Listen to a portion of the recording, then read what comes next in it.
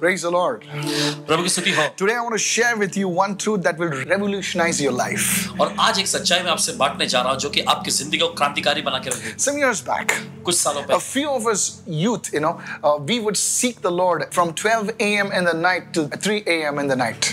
और हम कुछ जवान लोग रात के 12 बजे से लेकर 3 बजे सुबह तक प्रभु की खोज में लगे हुए We were on some kind of fast, and I don't remember exactly, but we were on a fast, और हम किसी खास प्रकार के उपवास के सत्र में थे, याद तो नहीं है, लेकिन एक खास प्रकार के उपवास के सत्र। It was during that time, one night, that the Holy Spirit descended upon me like fire.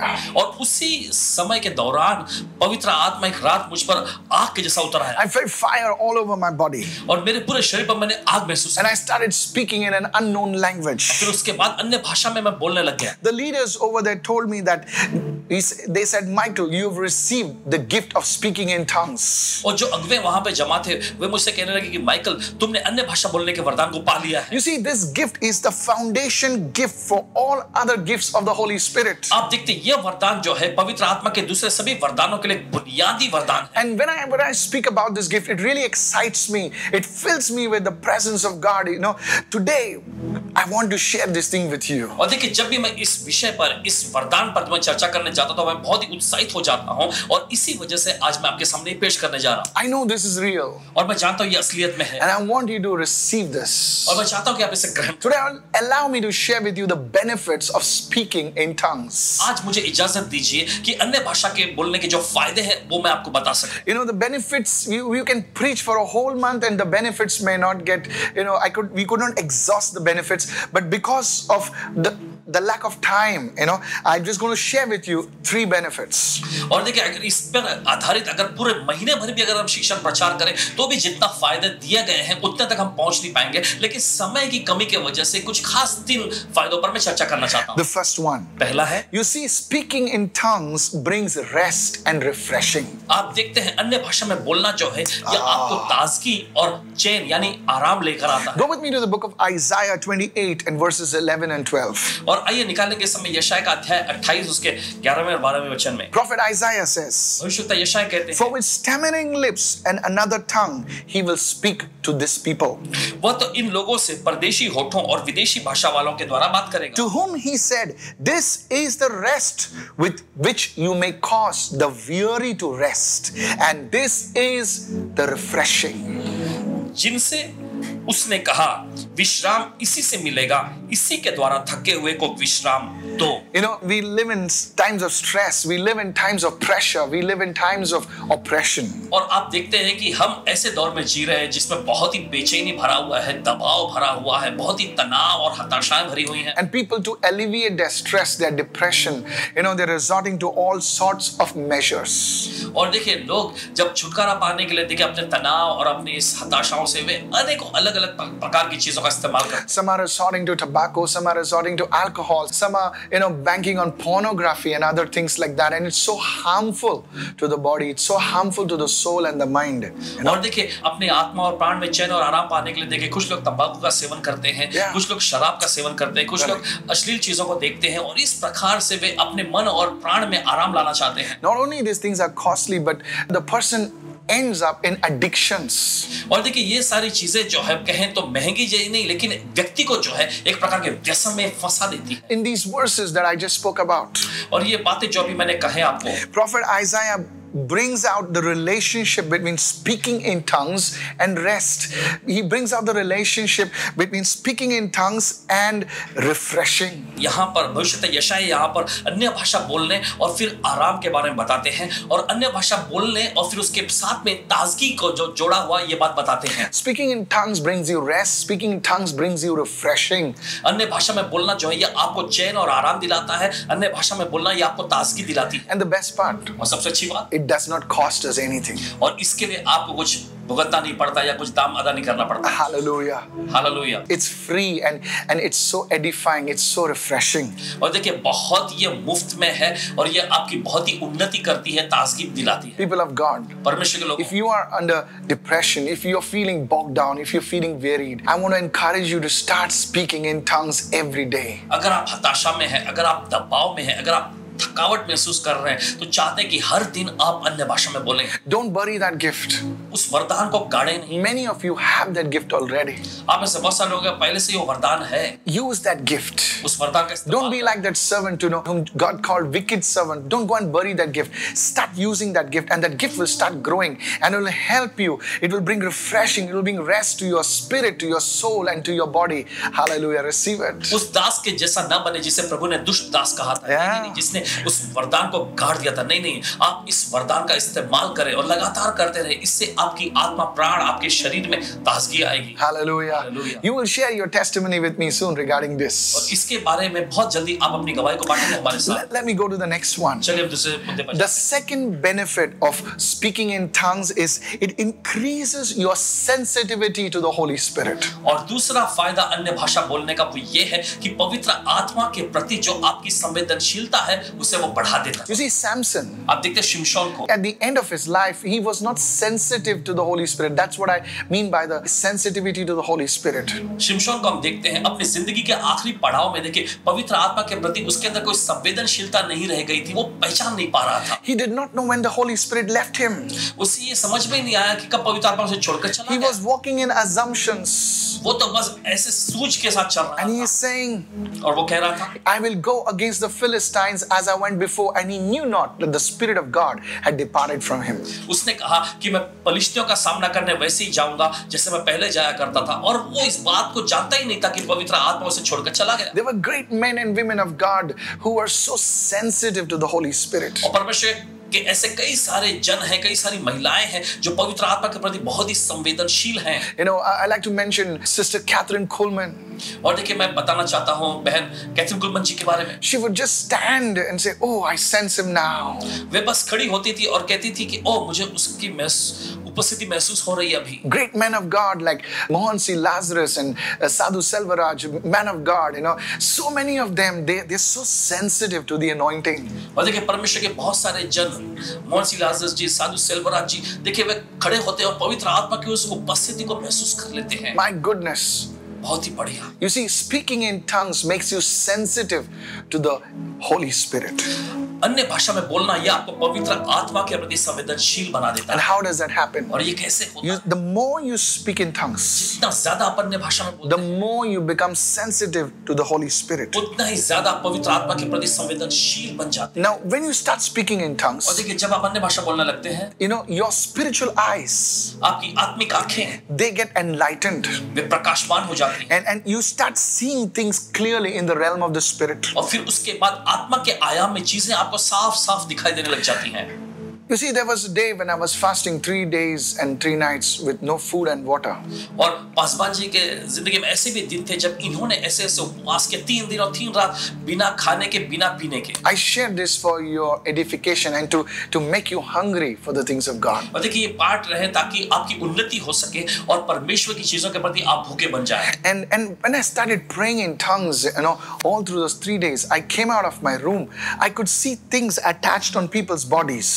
और जब उन 3 दिनों में उपवास के उस सत्र में जब अन्य भाषा लगातार बोल रहे थे और फिर उसके बाद जब अपने कमरे से बाहर आए तब पासवान जी ने लोगों के शरीर पर चीजों को ऐसे लगे हुए देखे। I went to a service, was after that fasting and prayer, and I saw a thing like a spider attached to a lady's arm, and I told her, there's something on your arm, and she said, yes, pastor. She says, I can't lift my arm for the past 2 years because I have a severe ligament tear. और देखिए उस सत्र के बाद, उपवास के सत्र के बाद जब पासवान जी इसके बाद एक सभा में गए और सभा में जाने के बाद वहां पर एक महिला से इनकी मुलाकात हुई और इन्होंने देखा कि उनके इस भुजा के और यहाँ पर एक मकड़ी ऐसी चिपकी हुई है। तब उन्होंने पासवान जी ने उनसे पूछा कि यहाँ पर आपको कोई तकलीफ है? तो वो कह रही थी, हाँ मुझे मेरे इस भुजा में तकलीफ है और 2 सालों से मैं अपने हाथ उठा नहीं पाई हूँ। You see, there was no real spider, but in the realm of the spirit, you could see that creature like a spider. I pointed to that thing and I said, I rebuke you, leave. And the thing just vanished up. And after a few minutes, this lady comes and says, Pastor, you not believe me? I can move my hand. Hallelujah.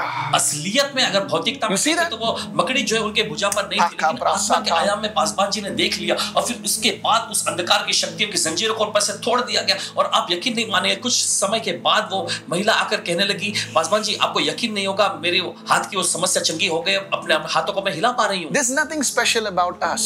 और देखिए हमारे बारे में से कुछ खासियत बात This नहीं thing है। is available to everyone. और देखिए ये वरदान जो हर एक के लिए उपलब्ध है। every Christian who is serious about functioning in the gifts of the Holy Spirit. अगर हर एक मसीही गंभीर हो जाए पवित्र आत्मा के वरदानों में कार्य करने के बारे में, At the start, at least, you must start praying by praying for 20 minutes at least और every day in शुरुआत tongues. में देखिए हर दिन आपको कम से कम 20 मिनट अन्य भाषा में प्रार्थना करनी The चाहिए, more, the better. और जितना ज्यादा उतना ही बेहतर। Now, whether you're young or old, you should make it a priority to develop the spiritual discipline of speaking in tongues every day. चाहे आप नौजवान हो चाहे बुजुर्ग व्यक्ति हो, हर दिन अन्य भाषा में बोलने के जो अनुशासन को आपको अपने अंदर विकसित करना जरूरी है। Hallelujah. Hallelujah. I had the privilege of meeting so many wonderful men and women of God. Paswan ji को ये गौरव और सम्मान मिला है परमेश्वर कई सारे सेवक और सेविकाओं से मिलने का। And let me tell you, और बताने दीजिए, their secret is praying in tongues. उनका खास रहस्य अन्य भाषा में प्रार्थना If you करना see है। anybody being used mightily by God in the gifts of the Holy Spirit and the anointing of God, the secret is praying in tongues. अगर आप किसी ऐसे व्यक्ति को देखते हैं जिन्हें परमेश्वर सामर्थ्यशाली तौर पर इस्तेमाल कर रहा है, पवित्र आत्मा के सारे वरदान भारी तौर पर उनमें काम कर रहे हैं, तो उसका रहस्य है अन्य भाषा में प्रार्थना करना। Let me take it a little deeper right now. चलिए और थोड़ा गहराई में समझें। You see, Prophet Elisha, आप देखते हैं भविष्यवक्ता Elisha, that the king of Syria was greatly troubled that his battle plans were being exposed, being revealed. और देखिए वहां पर हम देखते हैं सीरिया के राजा को जो बहुत बड़ी मुसीबत और एकदम बेचैन में पड़ गया था, क्योंकि लड़ाई के जो वो योजनाएं बनाता था वो सब कुछ दूसरों को पता चल जाता। So they had a meeting with his trusted counselors, his trusted army people, फिर उसके बाद उसने ऐसा किया कि अपने भरोसेमंद जो सलाहकार हैं और भरोसेमंद जो सेना के लोग हैं उनके साथ बैठकर उसने एक बैठक यानी मीटिंग बिठाई। And one of the officials, he explains to the king, he says, Elisha the prophet who is in Israel tells the king the words that you speak, O king, in your bedroom. और फिर हम देखते हैं वहां पर Syria के राजा का एक अधिकारी जो है उन्हें आकर बताता है कि राजा जो आप अपने शयन कक्ष में अपने बेडरूम में बोलते हैं वहां पर भविष्यवक्ता एलीशा नामक एक व्यक्ति है, उसे सब कुछ पवित्र आत्मा बता देता है। Elisha is in Israel. Elisha वो तो इजराइल में The था king of Syria is in Syria. और सीरिया का राजा वो तो सीरिया में था, Hundreds of kilometers. सैकड़ों किलोमीटर दूर। Hello, are you with me? क्या आप साथ में हैं? And what he is speaking with his team, Elisha is revealing it to King Ahab in Israel. और हम देखते हैं सीरिया का राजा जो कुछ भी अपने दल से चर्चा करता था, योजना बनाता था, भविष्यवक्ता एलीशा वो सारी बातों को जो है राजा आपको बता देता था। You see, when you speak in tongues, और आप देखते हैं जब आप अन्य भाषा में बोलते हैं your spiritual ears will become sensitive to his voice. तब आपके आत्मिक कान जो है उसकी आवाज के प्रति संवेदनशील हो This जाएंगे। was the gift that was on Prophet Elisha. ये वो खास वरदान था जो भविष्यवक्ता एलीशा पर था। You see, this was the kind of anointing that was on our Lord Jesus Christ. He could discern the thoughts of people. और देखिए ये खास प्रकार का अभिषेक हमारे प्रभु यीशु मसीह पर भी था, वे लोगों के विचारों को परख लिया करते थे। You will see this happening once you develop that sensitivity to the Holy Spirit by speaking in tongues.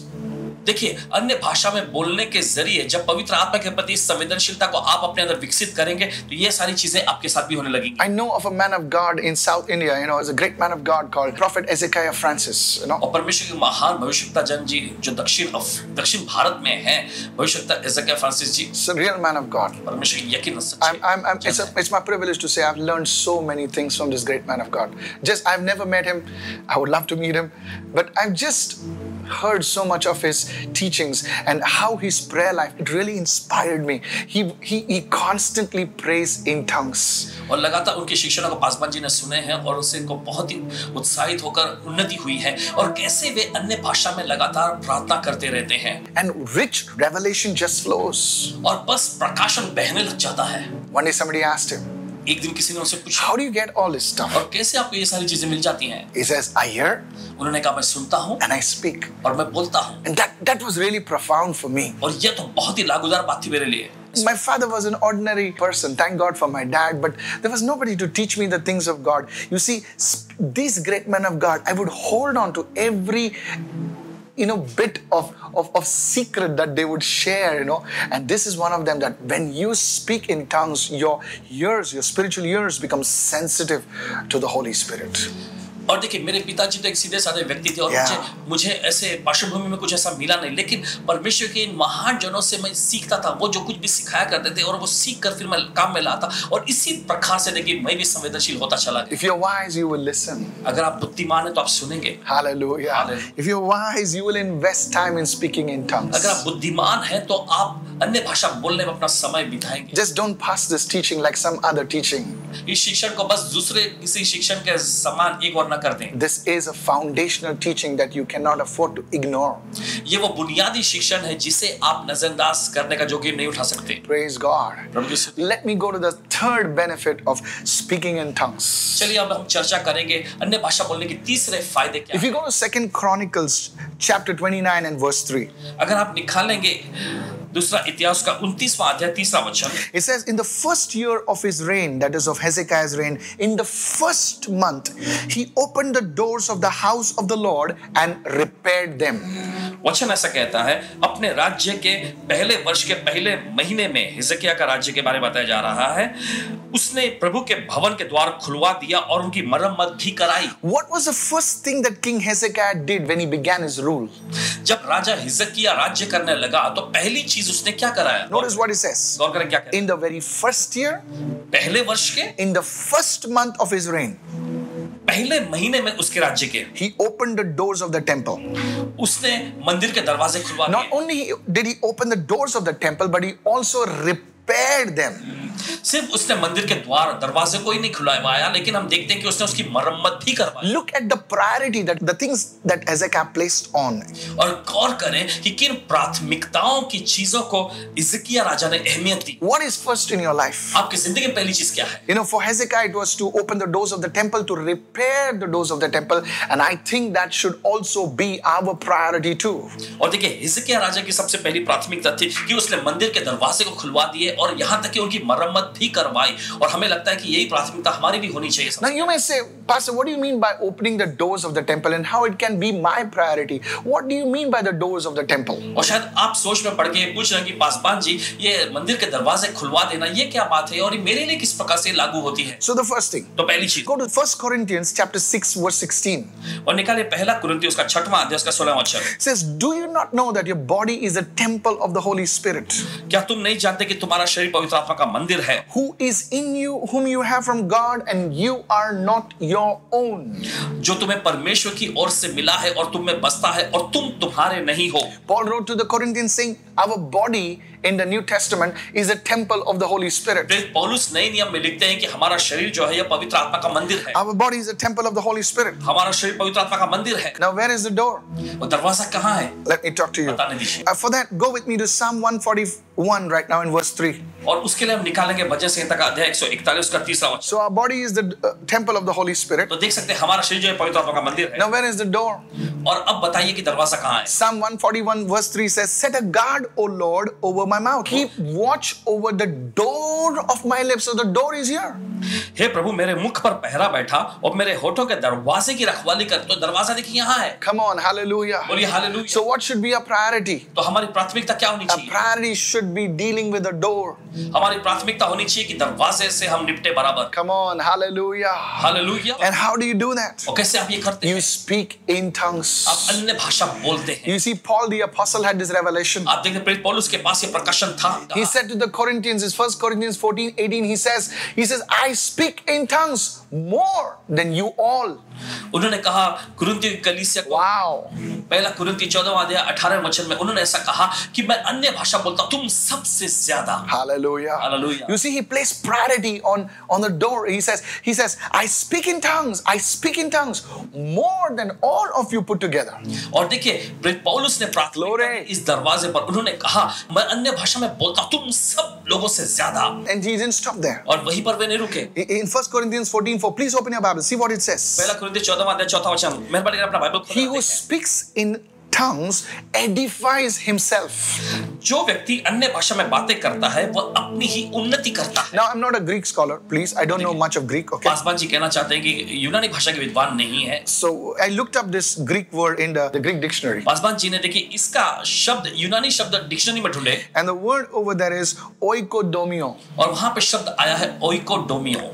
Oikodomio. ओइकोडोमियो। Okay, the word edifies is the word oikodomio. What does it mean? और शब्द उन्नति का मतलब वहां पर यूनानी भाषा में लिखा है ओइकोडोमियो। इसका मतलब क्या है? It means 5 things. इसका मतलब है 5 चीजें। One. पहला है It means to build a house, ये है घर बनाना, to erect a building. My goodness. इमारत को खड़ी करना, To restore by building. और देखिए उस इमारत की पुनर्स्थापना करना। Fourth, it says it means to rebuild. और चौथा जो है फिर से उसे बनवाना। And the fifth is to repair. पांचवा जो है वह है मरम्मत करना। So when you're praying in tongues, तो जब आप अन्य भाषा में प्रार्थना करते हैं, oikodomio, you are, all these 5 things are happening to you. और देखिए ये सारी 5 चीजें होने लगती हैं आपके साथ। Yeah. Somebody needs to lift your hands and say, thank you, Lord, right now. कोई तो अपने हाथों पर उठाकर कहे धन्यवाद प्रभु यीशु। You are receiving this. Hallelujah. आप ग्रहण कर रहे हैं। Many of you are receiving आप this. में से बहुत सारे इसे ग्रहण कर रहे Type, I am receiving this right now. हैं। टाइप करें मैं ग्रहण कर रहा I हूं। want to see it. Say, I am receiving it right now. देखना चाहता हूं, लिखे मैं ग्रहण कर रहा My हूं। goodness, somebody shout a hallelujah. कोई चिल्लाए hallelujah. This is a hallelujah moment. Come on. Hallelujah चिल्लाने का पल है। Glory to God. परमेश्वर की महिमा। This means when we are praying in tongues, इसका मतलब जब हम अन्य भाषा में we are undergoing a rebuilding, a repairing process. और देखिए ऐसा होता है कि फिर से बनाए जाना, फिर से मरम्मत किए जाने की प्रक्रिया में से हम जाते हैं। Now I want to be honest with you. और देखिए मैं ईमानदारी से कहना चाहता हूं, Some time back, और देखिए अब तक कुछ समय पहले I thought praying in tongues only edifies your spirit man. और पासवान जैसा कहते हैं कि सोचा करते थे कि अन्य भाषा में बोलना सिर्फ आत्मिक मनुष्य की उन्नति करता है। I heard great men of God say this, and they're not wrong, that it only charges your inner man. और परमेश्वर के महान जनों को कहते हुए सुने हैं इन्होंने, Yes. और वो गलत भी नहीं है। वे ऐसा कहते हैं कि ये आपके अंदरूनी व्यक्ति, भीतरी मनुष्यत्व को ऊर्जा से भर देता है। But look at that verse right now. लेकिन उस वचन को देखें फिर, He who speaks in a tongue edifies himself. जो अन्य भाषा में बातें करता है वो अपनी ही उन्नति करता है। What is himself? अपनी ही क्या है? 1 Thessalonians 5:23 says, man is a spirit, soul and body. पहला थिस्सलुनीके उसका 5-23वें वचन में लिखा है कि मनुष्य क्या है? मनुष्य तो एक आत्मा है, उसके पास प्राण और शरीर है। So himself includes spirit, soul and body. तो अपनी ही इसका मतलब मिलाकर देखा जाए तो आत्मा, प्राण और शरीर है। So when you pray in tongues, तो जब आप अन्य भाषा में प्रार्थना करते you are actually, restoration is happening even in your bones, in your blood, in your skin. I'm telling you, Oral Roberts said that when you pray in tongues, healing begins to happen, restoration begins to happen in your body. And he was not wrong. See, it says over here. और देखिए जब आप अन्य भाषा में बोलते हैं, Yes. चंगाई और स्वास्थ्य का कार्य शुरू हो जाता Yes. है आपके शरीर में, आपकी हड्डियों में, आपके खून में। और देखिए और रॉबर्ट जी ऐसा कहा करते थे कि जब अन्य भाषा में तुम बातें करते हो तो पुनर्स्थापना होने लगता है, और वे गलत नहीं थे। देखिए यहाँ पर इस वचन में दर्ज है ये। I read a report by a medical doctor who said that he was a Christian and he was a spirit-filled doctor. God bless all the spirit-filled doctors. They're doing a great job. और देखिए एक मसीही doctor ने इस प्रकार का लेख लिखा, परमेश्वर उन्हें आशीष दे सभी डॉक्टरों को। Amen. He says when you pray in tongues, you see there's something happening in your brain. There's something happening in the part of your body, and he was not wrong. He says he speaks in a tongue, edifies himself, restores himself, his body, his soul. Things begin to happen in your body. और देखिए Healing. इस प्रकार से लिखा कि जब कोई अन्य भाषा में बातें करता है Yes. तो चीजें उनके मन में, उनके दिमाग में, उनके शरीर में होने लगती है, और वे गलत नहीं है। देखिए यहाँ पे वचन में लिखा कि जब आप अन्य भाषा में बोलने लगते हैं तो चंगाइयां, स्वास्थ्य आपके अंदर आने लगता है, चीजें बनने लग जाती, पुनर्स्थापना होने लग जाता है। See, don't limit God's restoration power only to your inner man. You see, as you speak in tongues, you will receive healing in your body.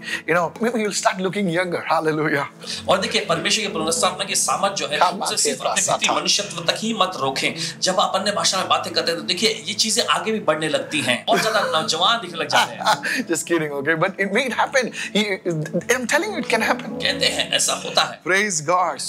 Many of you, I told you earlier, you'll feel refreshing. That's in your spirit, man. Their soul, your emotions will be charged up, changed, renewed. So I want to tell you right now, as I said right now, the rebuilding of your temple will happen even as you speak in tongues. और जैसे पहले मैंने चर्चा किया था कि जब आप अन्य भाषा बोलने लगते हैं तो ताजगी आने लगता है, चैन और आराम आने लग जाता है। उसी तरीके से देखिए जब आप अन्य भाषा बोलने लगते हैं तो आप मंदिर के उस मरम्मत में लग जाते हैं। How long will you allow the devil to steal, kill and destroy? कब तक आप शैतान को इजाजत देंगे कि वो चोरी करता रहे, घात करता रहे, नाश करता रहे? Enough.